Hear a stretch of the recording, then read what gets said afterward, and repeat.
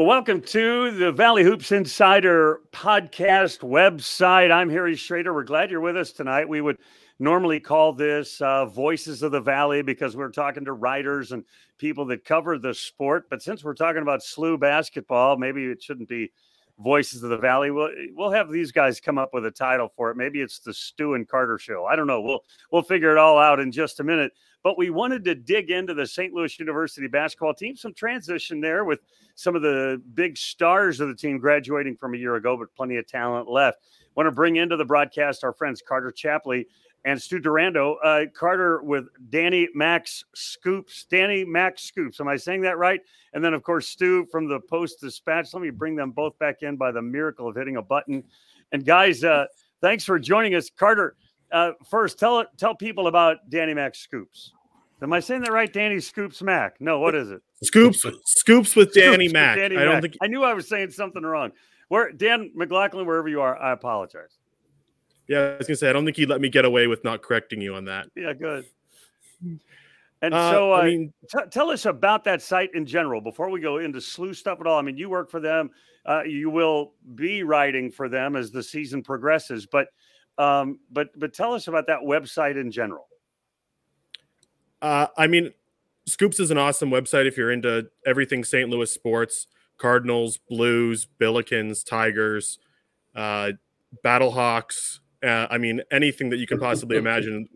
They have focused on, golf. Gosh, they had tons of coverage for the Ascension Charity Open that was at Norwood Hills.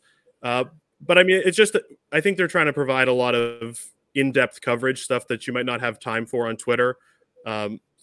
Got people with really great opinions, far greater than mine. Bernie Miklas writes every single day for free on that site, and that's worth the price of admission. So I hope I can contribute to it in a way that lives up to that name. Stu Durando with the Post-Dispatch. Stu, how long for you at the Post? 25 years, like this month or last month, something in that range. But 25 years. And you've covered it all, and you've ended up on the Billiken beat. But what else do you cover, like in a consistent way? Oh God, I don't know if there's anything really consistent. It's just kind of a consistently inconsistent, between seasons. I just came off, as I told you, a weekend at drag racing, which came off a weekend at the Ascension Charity Classic, which came off a weekend out at the track again, covering IndyCar and NASCAR. And, so I've done some SLU soccer now that the season started, and they're doing really well. So it's a mishmash of things for about 7 months between the end of the season and the start of the season. And you and I have been side by side at a lot of sporting events over the years, and been around a lot of different things. Before we get to Billikens, talk about just how you've seen journalism shift and change over the last 25 years or so. Oh, wow. That's like a whole show in itself. Sure it is. But it's just, constant adaptation to what we're doing. And, it used to be, when Twitter first came out, or I remember it was the big question of, you think you have a story that no one else has. And it's like, do I put it on Twitter first, or do I wait and put it in the paper and make it, and hope that nobody else has it, and now it's just like, get it out there, whatever you got, get it out there and get it up as fast as possible.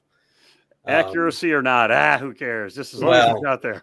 There is some of that. I try not to be in that camp, for sure. But that's obviously the biggest thing. It's just there's no waiting anymore. If you've got something, you throw it out there with sources, and it's just so it's like there's no more 9 to 5 work days or whatever the work days were. It's almost it's all waking hours are on the clock. It is amazing the way those things have changed. So I wanted to have you guys on because you guys are what I would call the beat writers surrounding Billiken basketball. I've been at a lot of the games, I get to a lot of the Billiken stuff, but you guys are way closer to it than I. And Carter, first with you, obviously they lose Goodwin and French from last year. The big pieces of that really outstanding basketball team. So they have to rebuild, reshuffle, the way they approach things. But last year was a year I think that we would call disappointing, meaning COVID wreaked havoc with what was potentially going to be a great basketball season for the Billikens. Yeah, it's really hard to take away anything from last year in terms of outcomes, just because they were so good pre-COVID in terms of when they all went on that big break. I think it was in January. And then they came out and they just were clearly not the same team. Something happened to them. And there have been stories about, how impacted guys were. And it's hard to translate that from, okay, so you were off for a month. What happened? Was it just momentum stopping? But I think with the team now, you now get an off season where there was hopefully some, relaxed restrictions, at least up until recently. Another opportunity to get into the weight room to get some normalcy back. And really now you have to live post Jordan, Goodwin, and Hassan French, and you got to look for leadership. And fortunately, this team has guys who've been around for a long time now.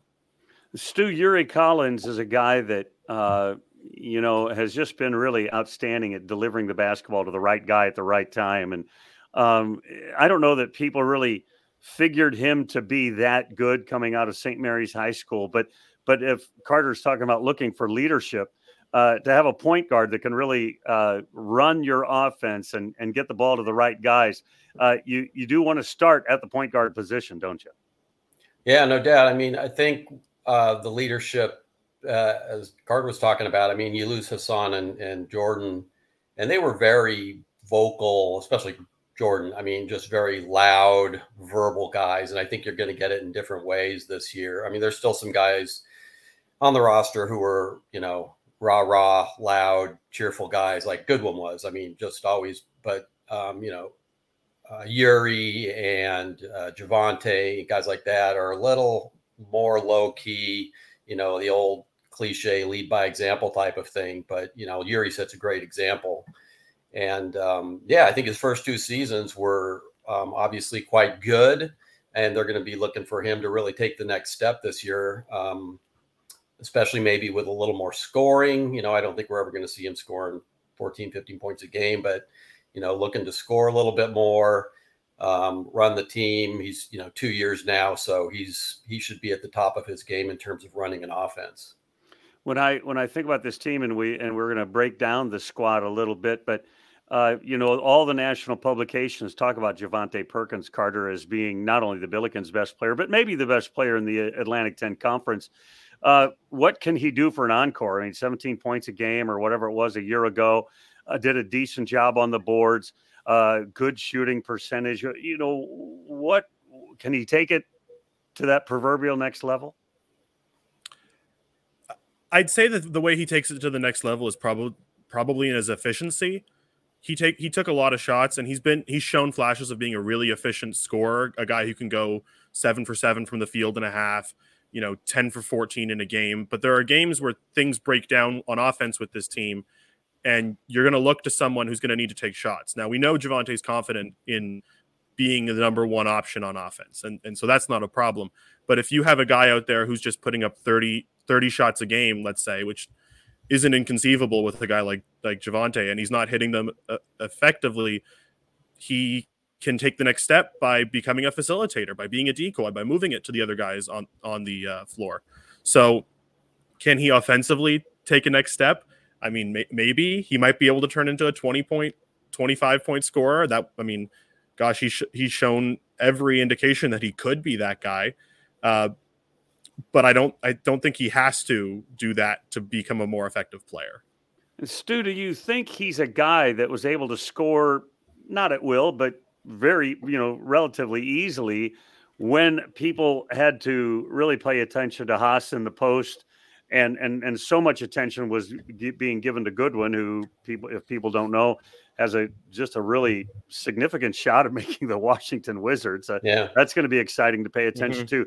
Is Javante the kind of guy that can carry the load when everybody's thinking about Javante Perkins? Sometimes. I think we saw him fade a little bit last year in terms of his shot, but he's really can be efficient. He can score a lot of points with very few shots. And there's nobody I've seen at SLU. who scores in as many ways as he can. And that mid-range game he has developed is, no, I haven't seen that at SLU in a long time. And so that makes, he developed a 3-point shot that was way better than I expected it to be last year. He can get to the rim.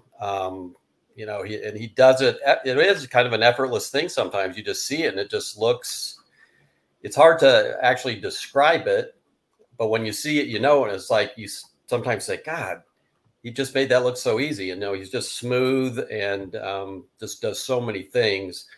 I don't know if I would ever see him scoring, 25 a game. He can certainly push 20, and he probably doesn't need to score, a ton. He's going to have his nights for sure.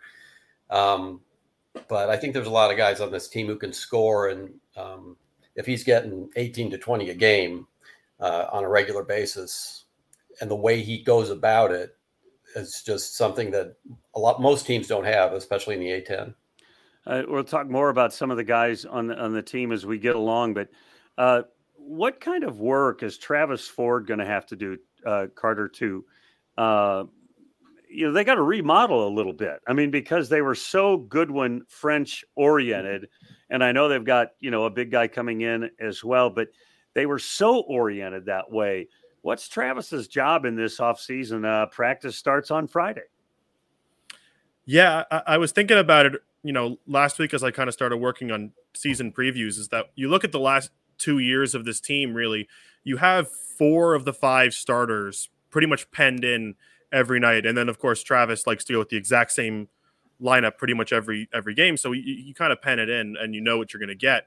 You had Jordan, you had Yuri, you had Javante, and you had Hassan and Gibson a lot of the time as well.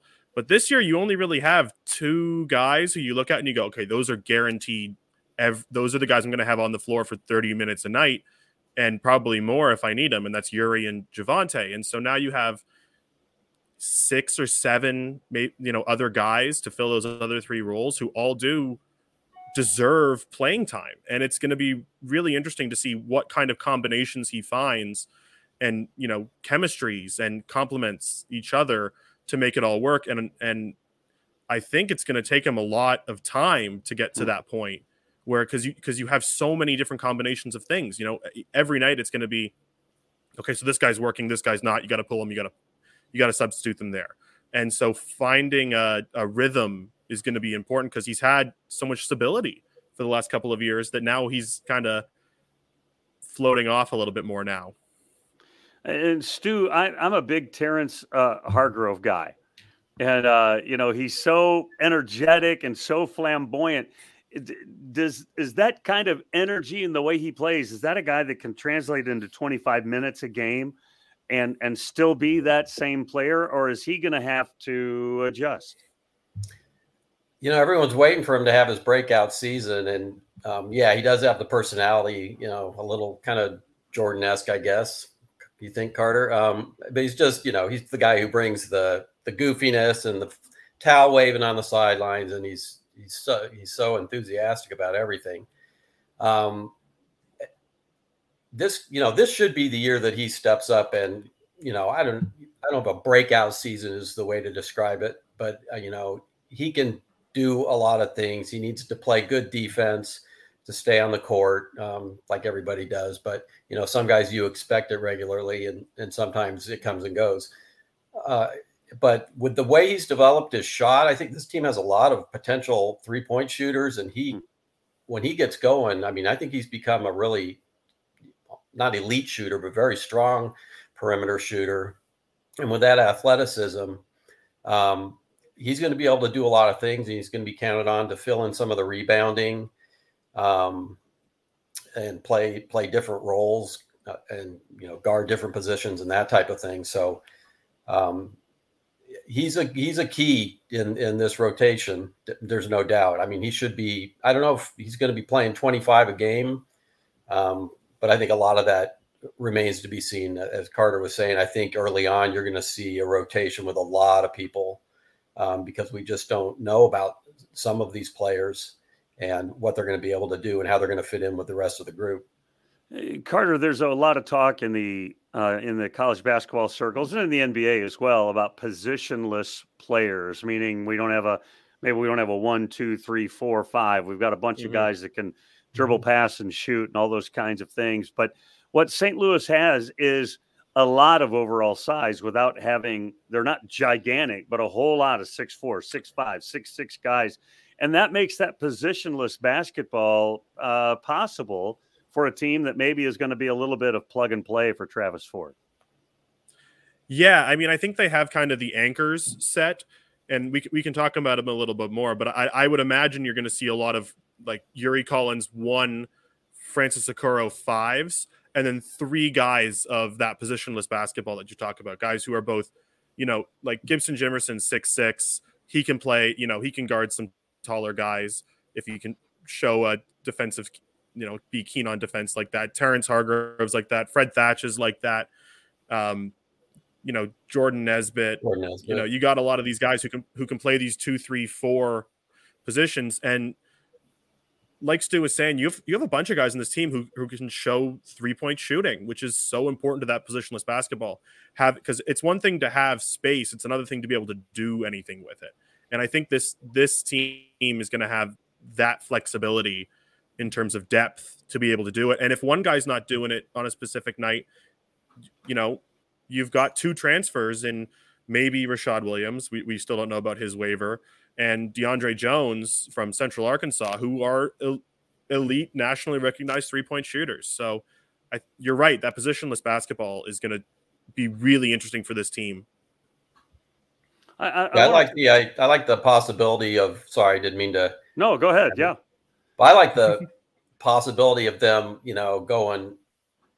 trying something where he uses just a really small lineup, whatever that might be, with Hargrove and maybe Nesbitt and Yuri and Fred Thatch, and just see what they can do in spurts with a smaller athletic group. Not that the big guys aren't athletic, but I think some of the potential there is kind of, maybe it flops and it doesn't work, but I'd certainly like to see him run 5 smaller guys out there at times and see how that works out. Yeah. You both and that's mentioned something that could, go ahead, Carter. Oh, I was gonna say, and that's something that could really work in A10 play, where only Richmond and St. Bonaventure really have like a true 5 in Oshuna Shunahi and Grant Golden. Everyone else is kind of in that what I call Hassan French 5, which is like a 6'8" forward who kind of plays the center position because of their strength.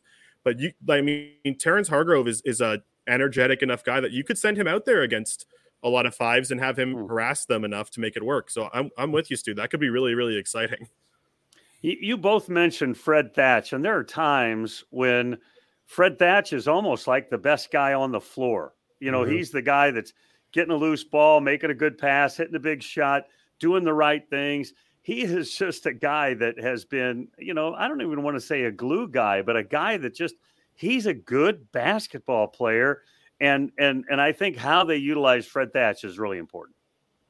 Yeah. I can almost see him kind of like, Jordan was one of those guys who filled this, we always talked about him filling the stat sheet. So, he had points and rebounds. Obviously, sometimes he approached a triple-double. Sometimes he had 5 steals. Sometimes he blocked a couple of shots.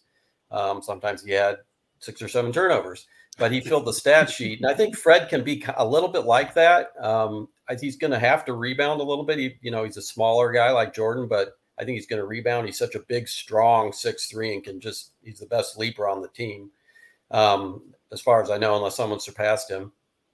And I think he's really probably an underrated shooter when he gets his confidence going. And I think he looked at times really uncomfortable on offense last year.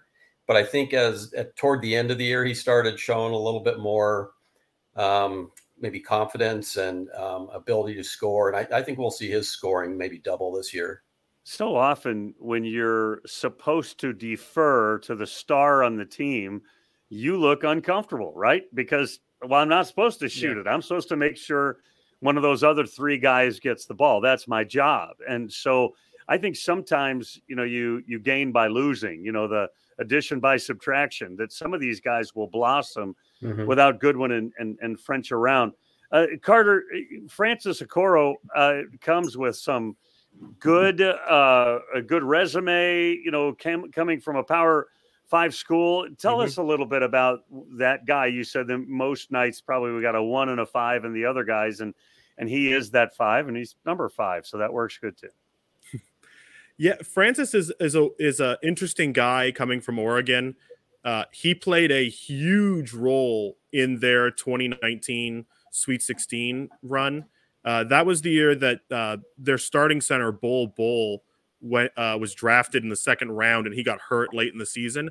And Francis came in, and they went on a 12-game winning streak that took them to the Sweet 16. So he doesn't light up the stat sheet, but he's a guy that does a lot of things that you want from a 5. He rebounds well. He's in the right places oftentimes. He plays strong defense. And what kind of goes underrated is he is coming off of a foot injury. He's coming off of a shoulder injury. In the middle of his last season at Oregon, he lost his father and had to go back to Nigeria, I believe it was. And this would be like 3 months before COVID shut down the whole world. So it's hard to know why exactly he didn't light up the stat sheet in his second year at Oregon. But he's an exciting player in that he's a true 6'11" center. He's a full-size center, which this team hasn't had. I mean, they had Jimmy Bell, who's no longer with the team, but even then last year with Martin Linson, he's not a true, he's 6'9", I think. So I think he's someone who can be really impactful in a conference, again, where I said earlier, you don't really have a whole lot of true 6'11" centers. You don't have a whole lot of guys who can, so he's not going to go up against a ton of guys in conference play who are going to be bigger than him.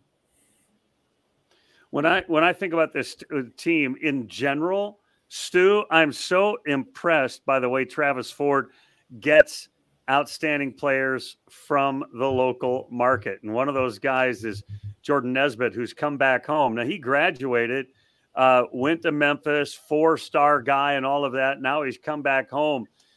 First, just the importance, I think, for the fan base to have St. Louis guys on this team. Yeah, I think that's, the making that connection and using it as a marketing tool, especially when those guys are good players and good guys, is huge. And, there was kind of hit and miss over the years. I don't know, I got into town when Larry Hughes was a senior in high school, and obviously people latched onto that pretty heavily, and he was a bit above the talent level of most. But to have a lot of guys from the area who people have seen in high school or followed in the newspaper, it is definitely a good connecting point for people. And then, I haven't thought about it, but, there might be opportunities where you could have 5 guys on the floor. What could you do with that to get 5 St. Louis area guys on the floor? Yuri, Hargrove, we count Fred, Thatch. What am I missing here, Carter? Well, like Nesbitt would be 4, and Nesbitt, yeah, Francis played for Brad Beal. Yeah. That's true. Okoro played for Brad Beal. Yeah. But anyways, I mean, you could have 5 guys who people are familiar with, not just from them showing up at SLU, but going back a few years. So it's a pretty cool thing. And then either one of you weigh in on Nesbitt. What do we expect? I mean, here's a guy, like I said, he came out of high school with all these credentials, goes to Memphis, that's building this, it's a magnet for great players there at Memphis under Penny Hardaway. But he doesn't play much, didn't get involved much, and comes back home. Either one of you weigh in on Mr. Nesbitt. I think there's great potential there. Yeah, I mean, I think he's a guy who, if he was coming straight out of high school, would be seen as like a top recruit in the conference. One of those guys who makes all the lists as top, SLU gets top incoming recruit. I think he was ranked 70th or something in the country. Something like that. Very high, yeah. Right. And so I give a lot of credit to Jordan Nesbitt for wanting to go to school early, for leaving. He graduated high school a semester early so he could enroll in college. And I can imagine, I mean, I mean, I'm not too far removed from my college experience where you get to school and maybe it's not for you. Maybe something about it isn't for you. And I seem to remember that was the story on why he left. He knew right away that Memphis just wasn't the right spot, and he didn't get any playing time. And so all of a sudden, you know, he's what would be a true freshman coming to SLU, but he has, you know, I think an NIT championship with Memphis under his belt. So it's hard to know what went wrong there without being a fly on the wall. But I think if you were to believe the pre-Memphis hype about him, he can be an impact player right away, and you hope that he can be. Yeah, that was just a hard situation because, as Carter explained, he goes down there at mid-season, which doesn't happen very often. And, you know, you're trying to acclimate to college. You're trying to, you know, get to know the guys who he probably knew a little bit, and then trying to break into the lineup, and people expect a lot out of you. And so they expect to see you on the floor, and he just wasn't he only played 3 or 4 games, if I'm not mistaken. Mm-hmm. And I think he knew, based on talking to his dad, that he probably wasn't in the right place and should have stayed home, maybe from the beginning. But it was something he learned from, and he doesn't lose any eligibility. So just an experience that you chalk up. And I think he's a potential starter here. Yeah, I think he's got that kind of talent. And again, we talk about overall size. He's 6'4", 6'3", 6'5", something like that. So he's got the size, the body. He has the high school credentials. And again, I'm always a guy that loves to see local happen, you know, and so seeing that as well is exciting. They list him at 6'6". Oh, really? That tall? I need to look into that. Yeah. They listed Hassan a little larger than he was also. Well, every team lies. Yeah, everybody does. So any of the new guys besides Okoro, Carter, that stick out to you? You mentioned Williams and Jones and maybe Strickland. Talk about some of those guys that, you know, maybe first impressions, first thoughts. Yeah, Rashad Williams is really interesting. He's still waiting on his transfer waiver because this would be his second transfer. So he wouldn't fall under all that transfer portal first waiver stuff.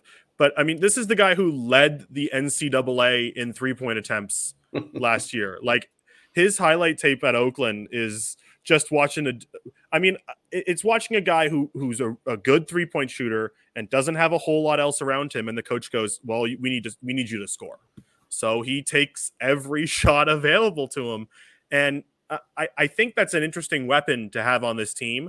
But I'm curious to see if that kind of thing translates to where, no, you can't take, I think it's something like 270 3-pointers this year.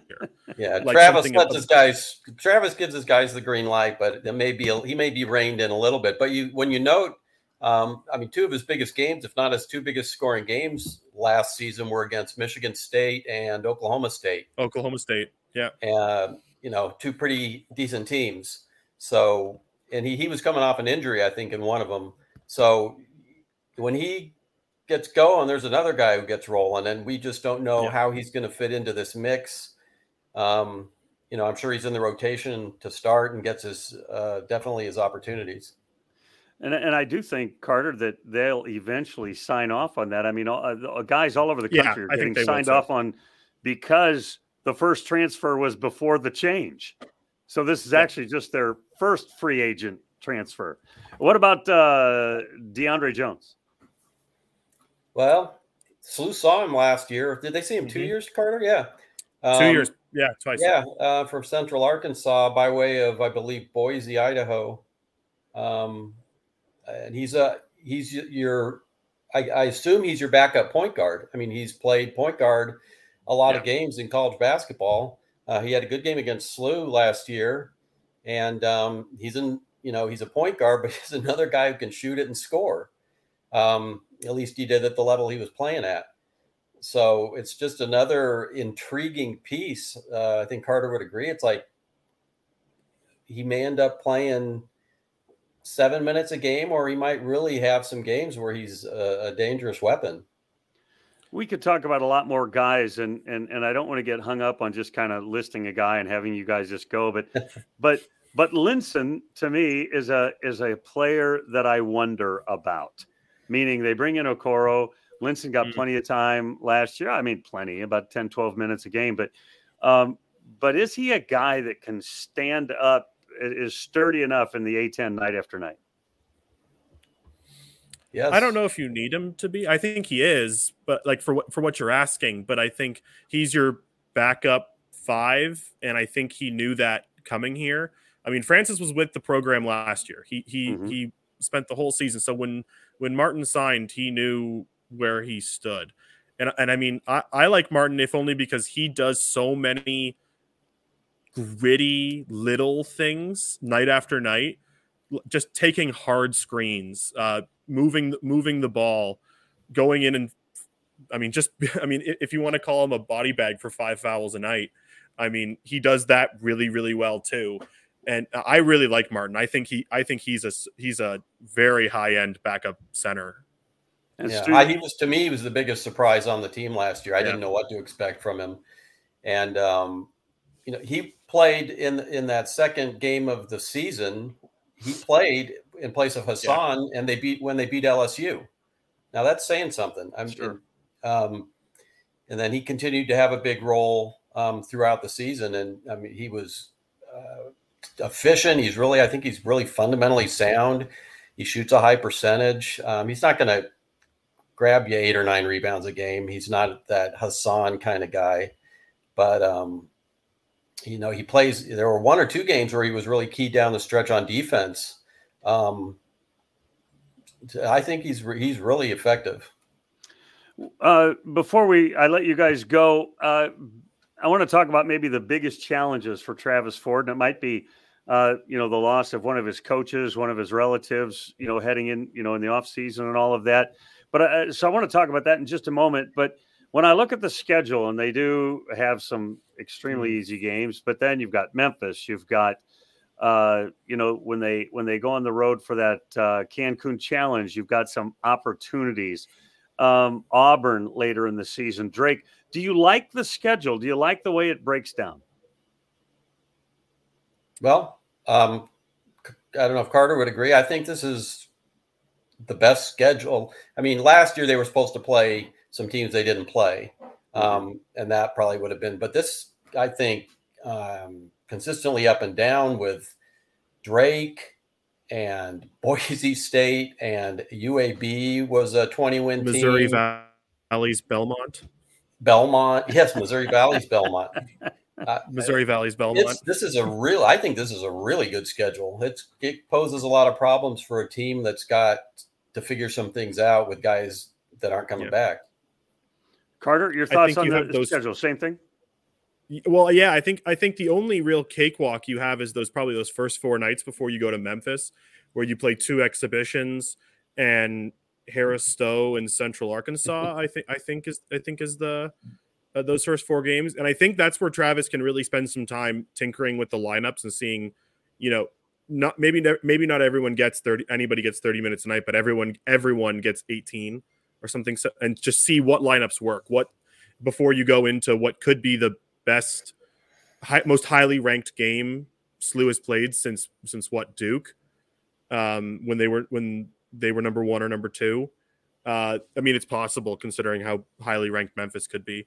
I mean, every game down the schedule after that first week is going to be a competitive game. I'm not a big gambler, but I think that's one of those games where one of those things where you see like the spreads being like 5 or 6 or 7 points every night. Like it's close.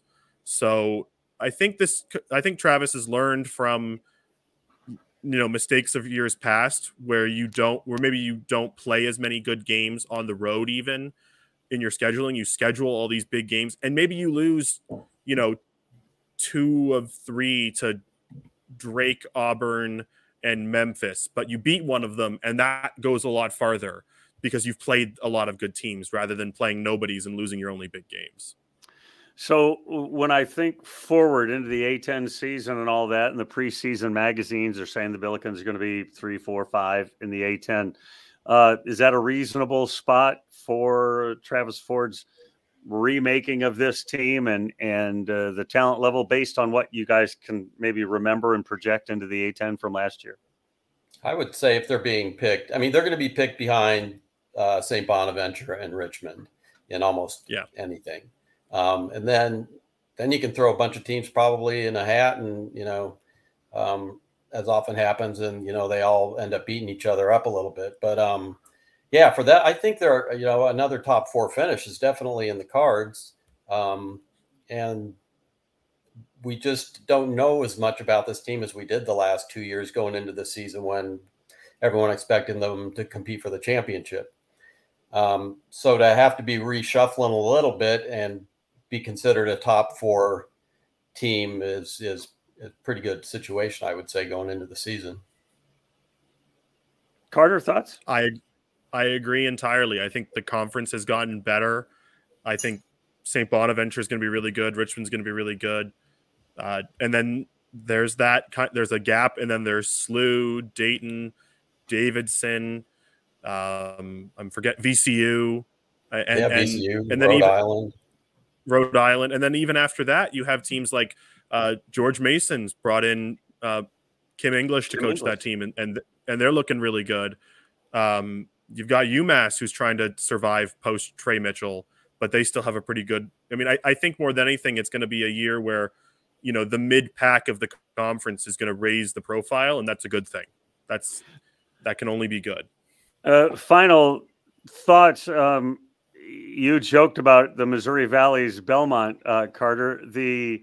That news breaks today, and it's been coming out for a week, but they finally have the announcement today, and it makes me think about realignment. And of course, a lot of people said, "Well, SLU should go to the Missouri Valley," which they will never do.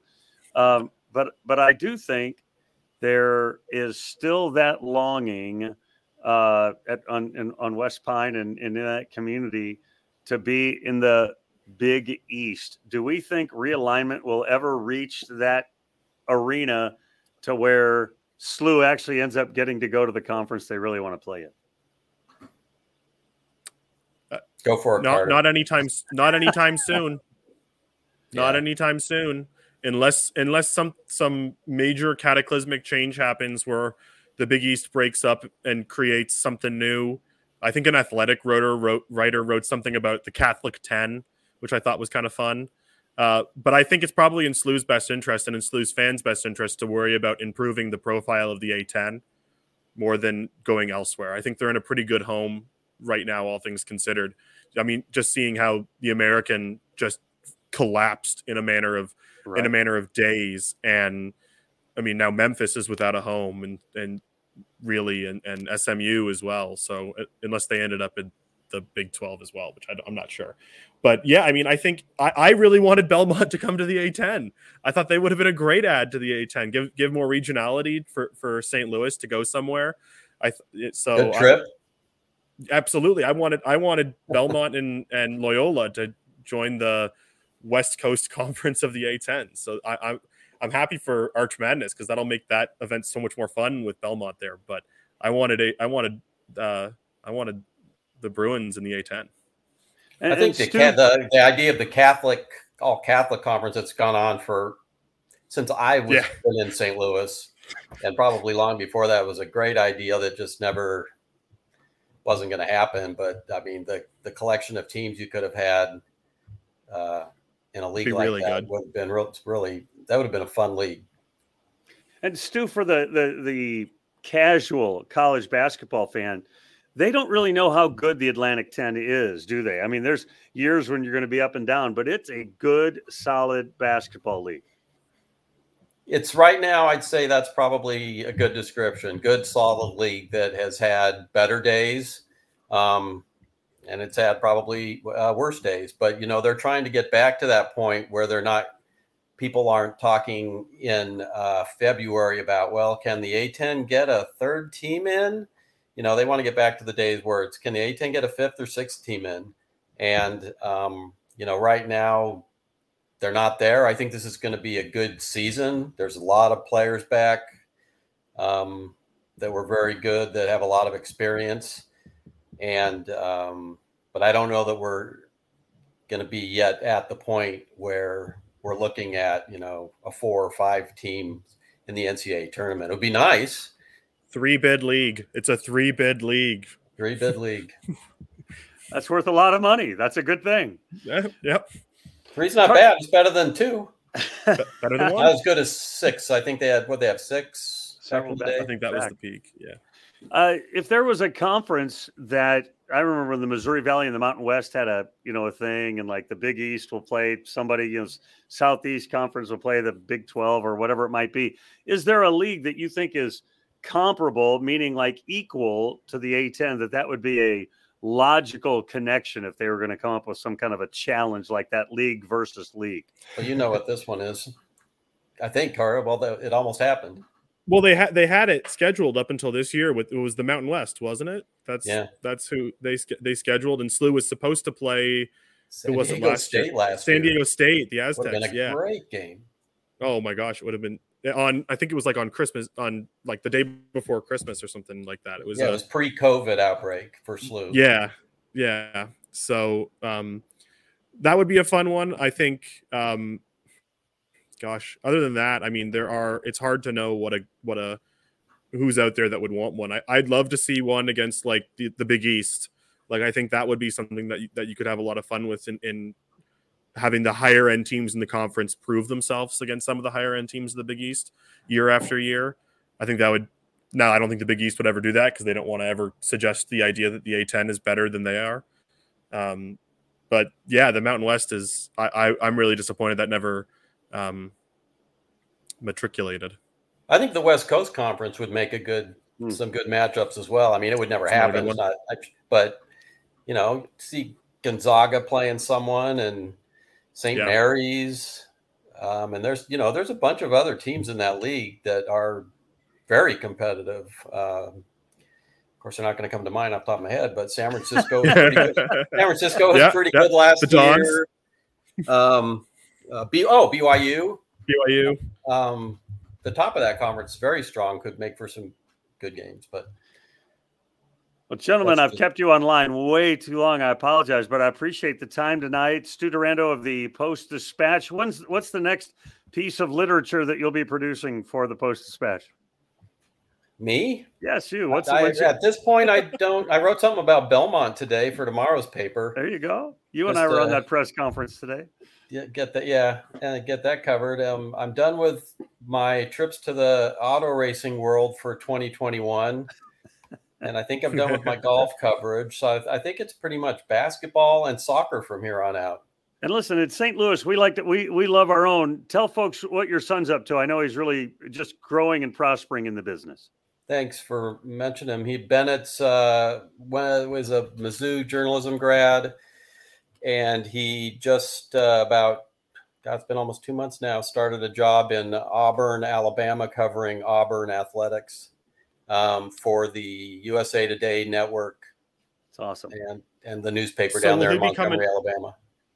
Will he be coming up here to cover the game here? The SLU Auburn game. I'm counting on it. It's got a place to stay. I was going to say, he's got free room and board. There's no expense there.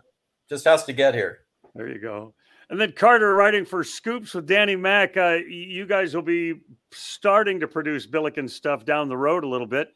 But I just think that is such a unique niche that Danny's put together. And he's got great quality guys like yourself and others that are providing unique coverage to each one of the different sports. I'm very grateful that Danny's been courageous enough to believe in me to do this job, and I can only hope I come through, considering my direct counterpart on the Cardinals side is Bernie Miklas. So I try and remember that whenever I'm writing, that is this something Bernie would write, and usually the answer is no, but I try my best. Carter's threatening to put out 10,000 word preview on the Billikens, which I cannot keep up with. I have it right here. It's 22 pages, and it has a table of contents. It's in editing. Now, I don't know if that's going to come out all at once, but when it all does come out, it might come out in multiple segments just to keep Stu's attention. I'll release a PDF of it if that's what people want. I look forward to it. That'd be spectacular. Guys, I appreciate your time tonight talking Billiken basketball. Billikens should be good. They start practice this Friday. and they, and for real, obviously they've had workouts and so forth, but real practice starts this Friday. Appreciate you folks tuning in to our podcast tonight here on valleyhoopsinsider.com. I'm Harry Schrader reminding you, since you've been there, make it a better place. We'll see you again real soon. Carter, Stu, thanks so much. Thanks, Harry. Thank you, Carter.